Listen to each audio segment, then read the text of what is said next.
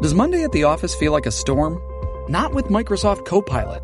That feeling when Copilot gets everyone up to speed instantly? It's sunny again. When Copilot simplifies complex data so your teams can act, that sun's shining on a beach. And when Copilot uncovers hidden insights, you're on that beach with your people, and you find buried treasure. That's Microsoft Copilot. Learn more at Microsoft.com/AI for all. This is The Other Side of Midnight, a program very proud to come to you on the radio.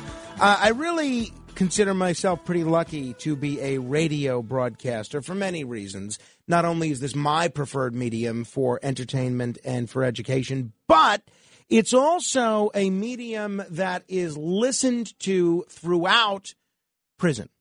And I'm very proud of the listenership that this station and this show has built up within prison. I'll give you one. This is an email I got yesterday afternoon. I hope she doesn't mind me mentioning her name. But this is from a listener named Andrea Alessandrini. And she writes, "Hello, Frank. I'm not sure if my message arrived to you via the CoreLink system, but I know you've accepted my request. My name is Andrea Alessandrini. I am an inmate at MDC Brooklyn Federal Facility. The system doesn't notify you of when a message is received. That's why I wasn't sure if you got it or not. We listen to your show every night here, and we really appreciate it. Yes, we do listen to Curtis as well." Well, there's no accounting for taste. I mean, these people are in prison. They don't have that many entertainment options. But in all seriousness, I am very, very pleased that we have developed such a fanatical following of listeners in prison, state prison, federal prison, and yes, in city jails as well, because we're a show that tries to deal with issues related to not only the criminal justice system, but the prison system in a serious way, in a intellectually honest way, but at times also in a fun way. And that's why one of my favorite media outlets for a long time, since they first started, has been the Marshall Project. And I love what they're doing. And I'm very, very pleased to be joined this morning by Lawrence Bartley. He's the founder and director of News Inside, which is the print publication of the Marshall Project. He's also the host and executive producer of Inside Story, which is a new video series which delivers trustworthy reporting and journalism to incarcerated people and, yes, the broader public indeed. Lawrence, thanks so much for joining me on the radio. Thanks for having me, Frank. So, Lawrence, we do have a lot of listeners listening to us who are incarcerated right now, but we have many more listening who are not incarcerated. Why should the people listening to us right now who are not in prison, not in jail, don't have any friends, don't have any family members who are in prison, why should they give a hoot? Why should any of them care about folks in prison, what goes on in prison? How does that affect them? A lot of them have the attitude, Lawrence, these are people that committed a crime, in some cases did something horrible. Why should we care what they're getting in terms of journalism? Speak to those people, the uncarcerated folks. Well, quite simply because 95% of people who are incarcerated will be released one day. They will be on a line next to some of the folks that listen to this show in Walmart, Walgreens, or any department store. And for individuals who are on the inside, sure, many of them committed crimes, some of them have not. But in either case, there are many of those folks who did a 180 from their criminal ways, and they want to change. They want to live normal lives like you and me on the outside. And in order for them to do that, the best way is for them to be fed positive and worthwhile information. If they're not, if they're fed angst every day, day in and day out, on top of the fact that they can't get up and go out when they want, they can't call their family members when they want, and they're also, in some cases, deservedly so, suffering because of what they did, thinking about what they did. But if that person isn't fed positive information then how do we expect that person to come out as a positive individual living within the boundaries of the law? Right. It's a great point. So almost everybody that's in prison now will one day be out of prison, and these are folks that can either be productive members of society and interact in a meaningful way with everybody else, or they could be, folks that end up back in prison, and that hurts everybody. It hurts the taxpayer, and it hurts somebody that they might be committing a crime against. Right, Lawrence? Exactly. Everyone suffers. There's no winners there.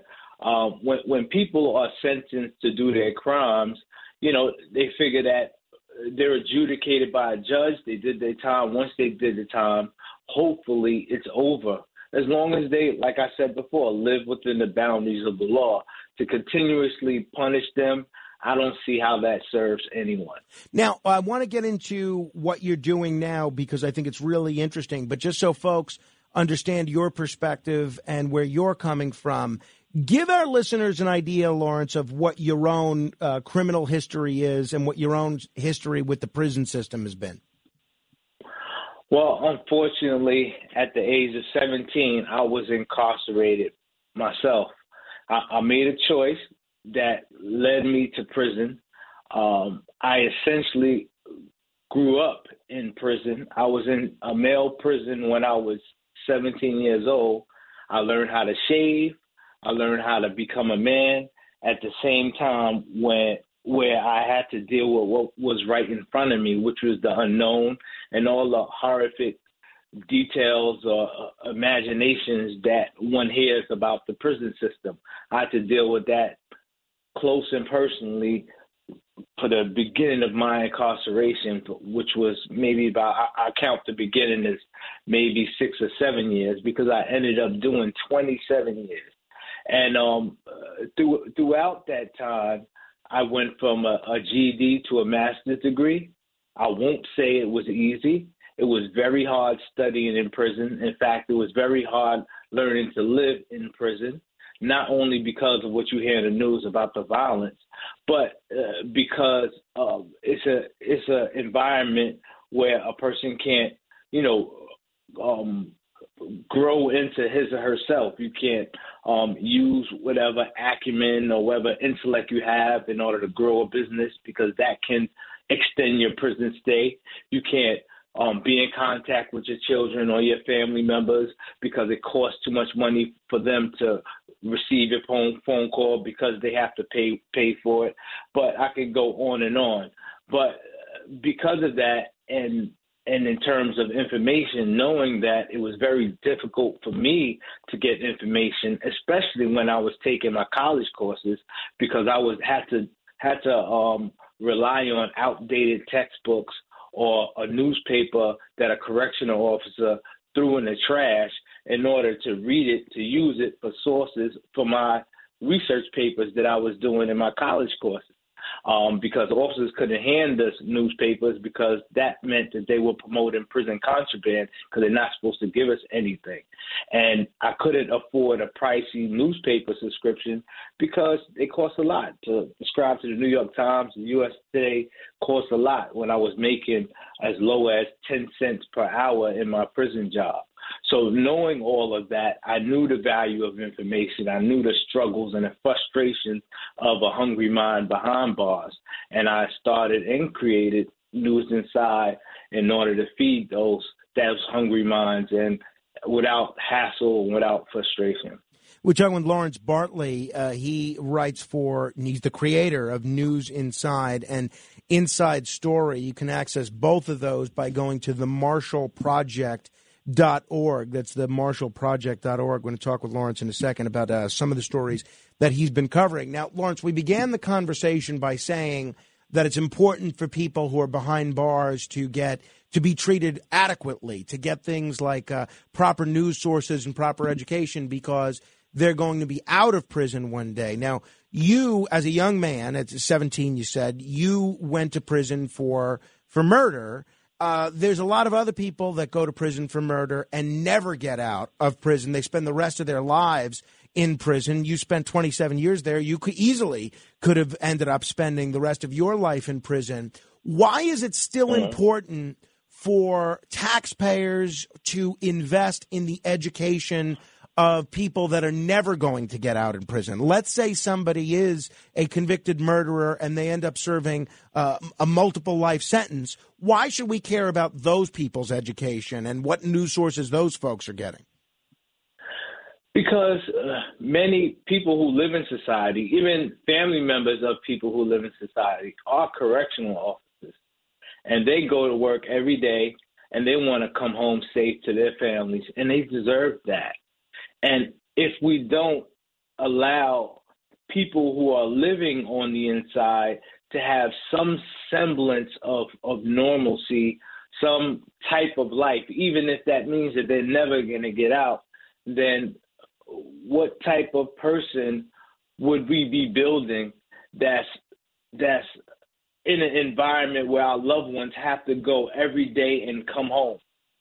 Just because a person is incarcerated doesn't mean he or she or they have to be at odds with a correctional officer.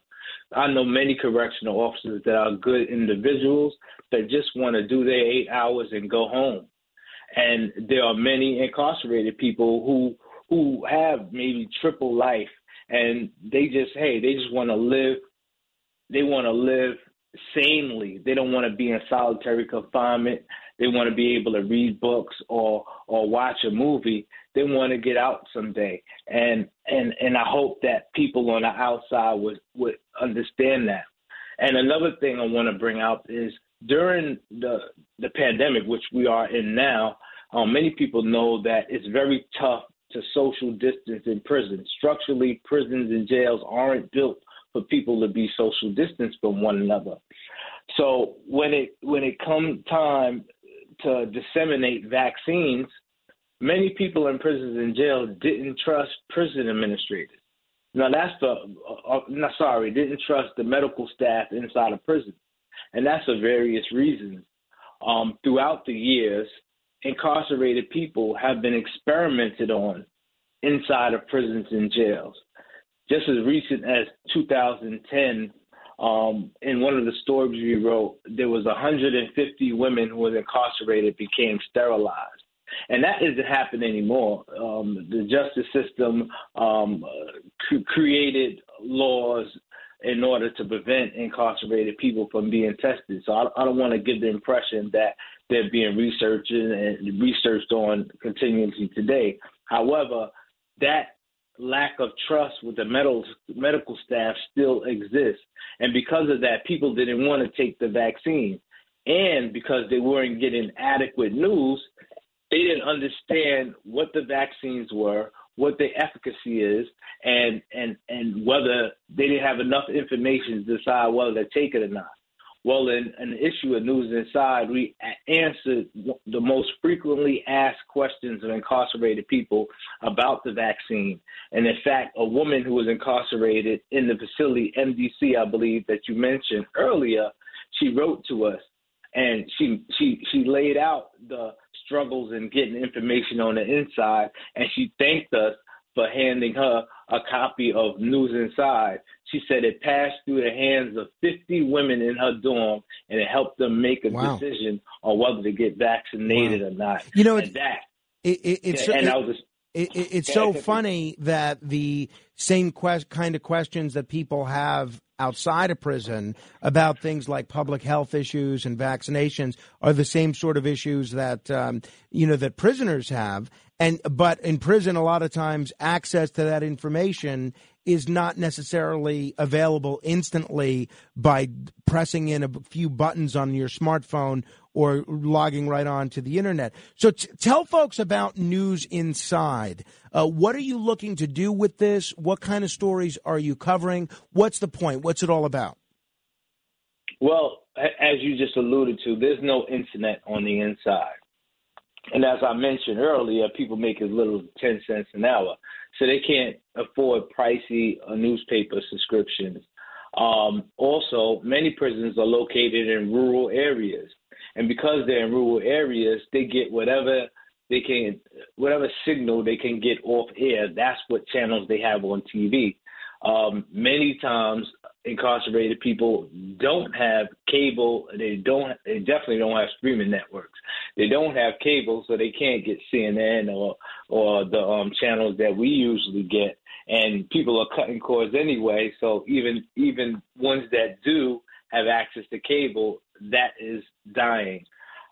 So because of that, I developed News Inside and Inside Story, and Inside Story is like a video version of News Inside that takes on one story, and that's designed specifically for people who have literacy issues because they don't have to read the news.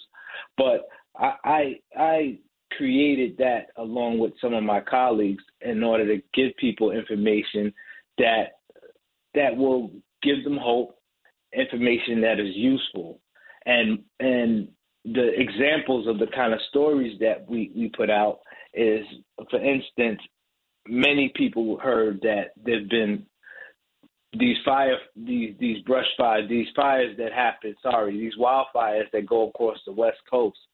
But many people don't know that incarcerated firefighters fight those fires every year. Wow. And yes, and those incarcerated firefighters can't get jobs or couldn't get jobs at firefighters when they got out. But we published a story about it, and it's a beautiful story with images, and so people can get the thrust of what these incarcerated. It's hard to call people heroes who are incarcerated, but it's a fact they're heroes because they're saving the community and risking their lives. We just gave you a glimpse into their occupation while they're on the inside. But shortly after we published that story, they changed the rules around formerly incarcerated people being able to apply to be firefighters. Now some of them can. And putting that in News Inside gave individuals hope that they can one day get out and earn a living for their family. So, and Lawrence, that's just one example. Lawrence, obviously we can all log on to the marshallproject.org. We can see what you're doing with Inside Story on there. We can see what you're doing with News Inside on there. But how do people that are incarcerated right now that don't necessarily have the opportunity to log on to the Internet, how do they see these video stories that you're doing when, as you point out, because of literacy issues or whatever else, they may be the ones that most need a story told to them visually and audio-wise rather than through text? How do people watch what you're doing at Inside Story? Well, they get it through their facilities. We're in contact with some prison administrators across the country, and then they request it, and we send them DVDs so they can show it to the incarcerated population. The other way is there are these ed tech companies that provide tablets for incarcerated people. It's the new wave across the country when it comes to prisons and jails. It's a way to educate people on the inside using technology, and just think of them as iPads where they can use it to see recorded lessons.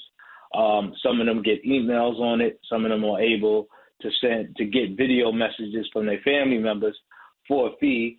But we contract with companies that encourage incarcerated people to complete academic exercises like watching Inside Story and answering questions based upon what they learn, and then they get credits. And those credits that they earn they can use it to purchase movies, to purchase songs. Great. That's great. And to keep in contact with their family members. Lawrence, one of the popular misconceptions about inmates has to do with their politics. I think a lot of people listening just assume that everybody in prison is a dyed-in-the-wool liberal Democrat. And this is so important to keep in mind as we have discussions about either ex-felons voting or felon voting. That's not the case, is it? There are a number of people who are incarcerated right now who might identify as Trump supporters or conservatives. And I know you served prison both at Sing Sing and Attica, upstate, and you were with people from all different parts of the state. How would you characterize the politics of people in prison? Yeah, it mirrors the outside. We did a political survey to kind of assess the political leanings of incarcerated people throughout the country. And we found that, surprisingly, a large number of them were Trump supporters. We did this pre the 2020 elections, the elections for the 2020 presidency and on. So that was like eye-opening for many folks. And so, to put it plainly, people usually vote in accordance with whatever district they came from. Their politics on the granular issues might be different, but largely if you come from a red county and you're incarcerated, you're voting red. You come from a blue county, the majority of them are voting blue. Yeah, very quickly, Lawrence, and I have to have you back because there's a lot of stuff that I want to talk to you about. But you did a terrific edition of Inside Story examining the issue of paying for foster care. In a nutshell, and I want to encourage everybody to check it out at themarshallproject.org. In fact, I'm going to link to it on my Facebook page, facebook.com/Morano fan. People can watch it. Just explain to folks what this is and why you chose to focus on the issue of foster care.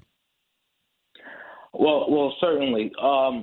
In a nutshell, let's say, for instance, there's a child who father becomes incarcerated, mother passes away. The child is 7 years old. The child has some disability issues. The federal government uses Social Security money and sends that money to the child for the child's care, approximately $700 every month. But state foster care agencies, to be exact, have been taking that money to reimburse themselves for the cost of care for the child. Wow. And they have not been notifying the children. There's children who have been in foster care since they were 7 years old, and they age out, and they're 19, 20 years old, and they discovered that money was being given to them without their knowledge. Some of them apply to get the money back, but it's a very difficult situation. What a racket. Lawrence, thank you so much for the time this morning. I look forward to our next conversation, and I want to encourage everybody to check out what you're doing at Inside Story at themarshallproject.org. Before Shopify, were you wondering, where are my sales at? Now you're selling with Shopify, the global commerce platform supercharging your selling. You have no problem selling online, in person, on social media, and beyond. Gary, easy on the cha-ching. Oh, sorry, but my Shopify sales are through the roof. Start selling with Shopify today and discover how millions of businesses around the world use Shopify to ignite their selling. Sign up for a $1 per month trial period at shopify.com/listen. Shopify.com/listen.